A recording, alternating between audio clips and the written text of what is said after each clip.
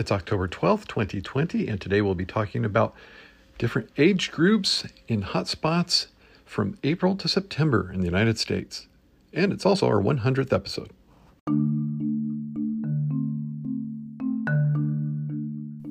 Welcome to Dr. Vaughn's COVID-19 Updates. The podcast updates you daily on the pandemic.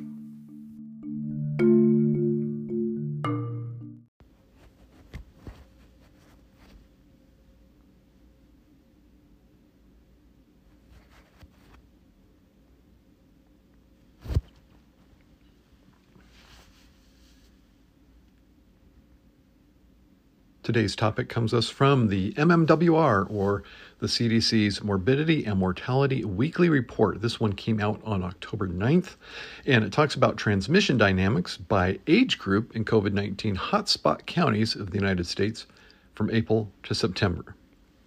And what we found was that before a county reaches the tipping point of being called a hotspot, there is a rise in COVID-19 cases in those aged 18 to 24.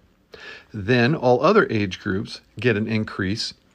And after the numbers start to go down, it's still that age 18 to 24 group that continues to linger on with higher numbers of cases. This is not the group that necessarily suffers the most from it, even though they're the ones that seem to be getting it the earliest, keeping it the latest, and transmitting it to other age groups the most. It seems to affect older individuals more as far as complications, admissions to hospital, and deaths. But it does indeed appear that it is this 18 to 24 age group that is, we might say, the vector for spreading this illness.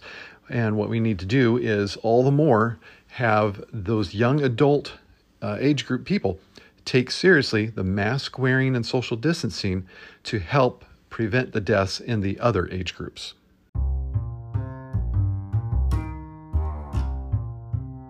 This is the part of the program where we respond to messages sent through the link in the description of the show.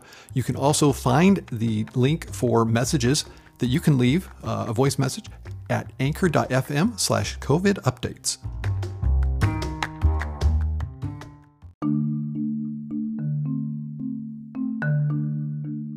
That's it for today. Please do tell your friends who are interested in COVID-19 pandemic updates to subscribe to this podcast. That would really be appreciated. Until next time, Dr. Mark Vaughn telling you to stay in good health.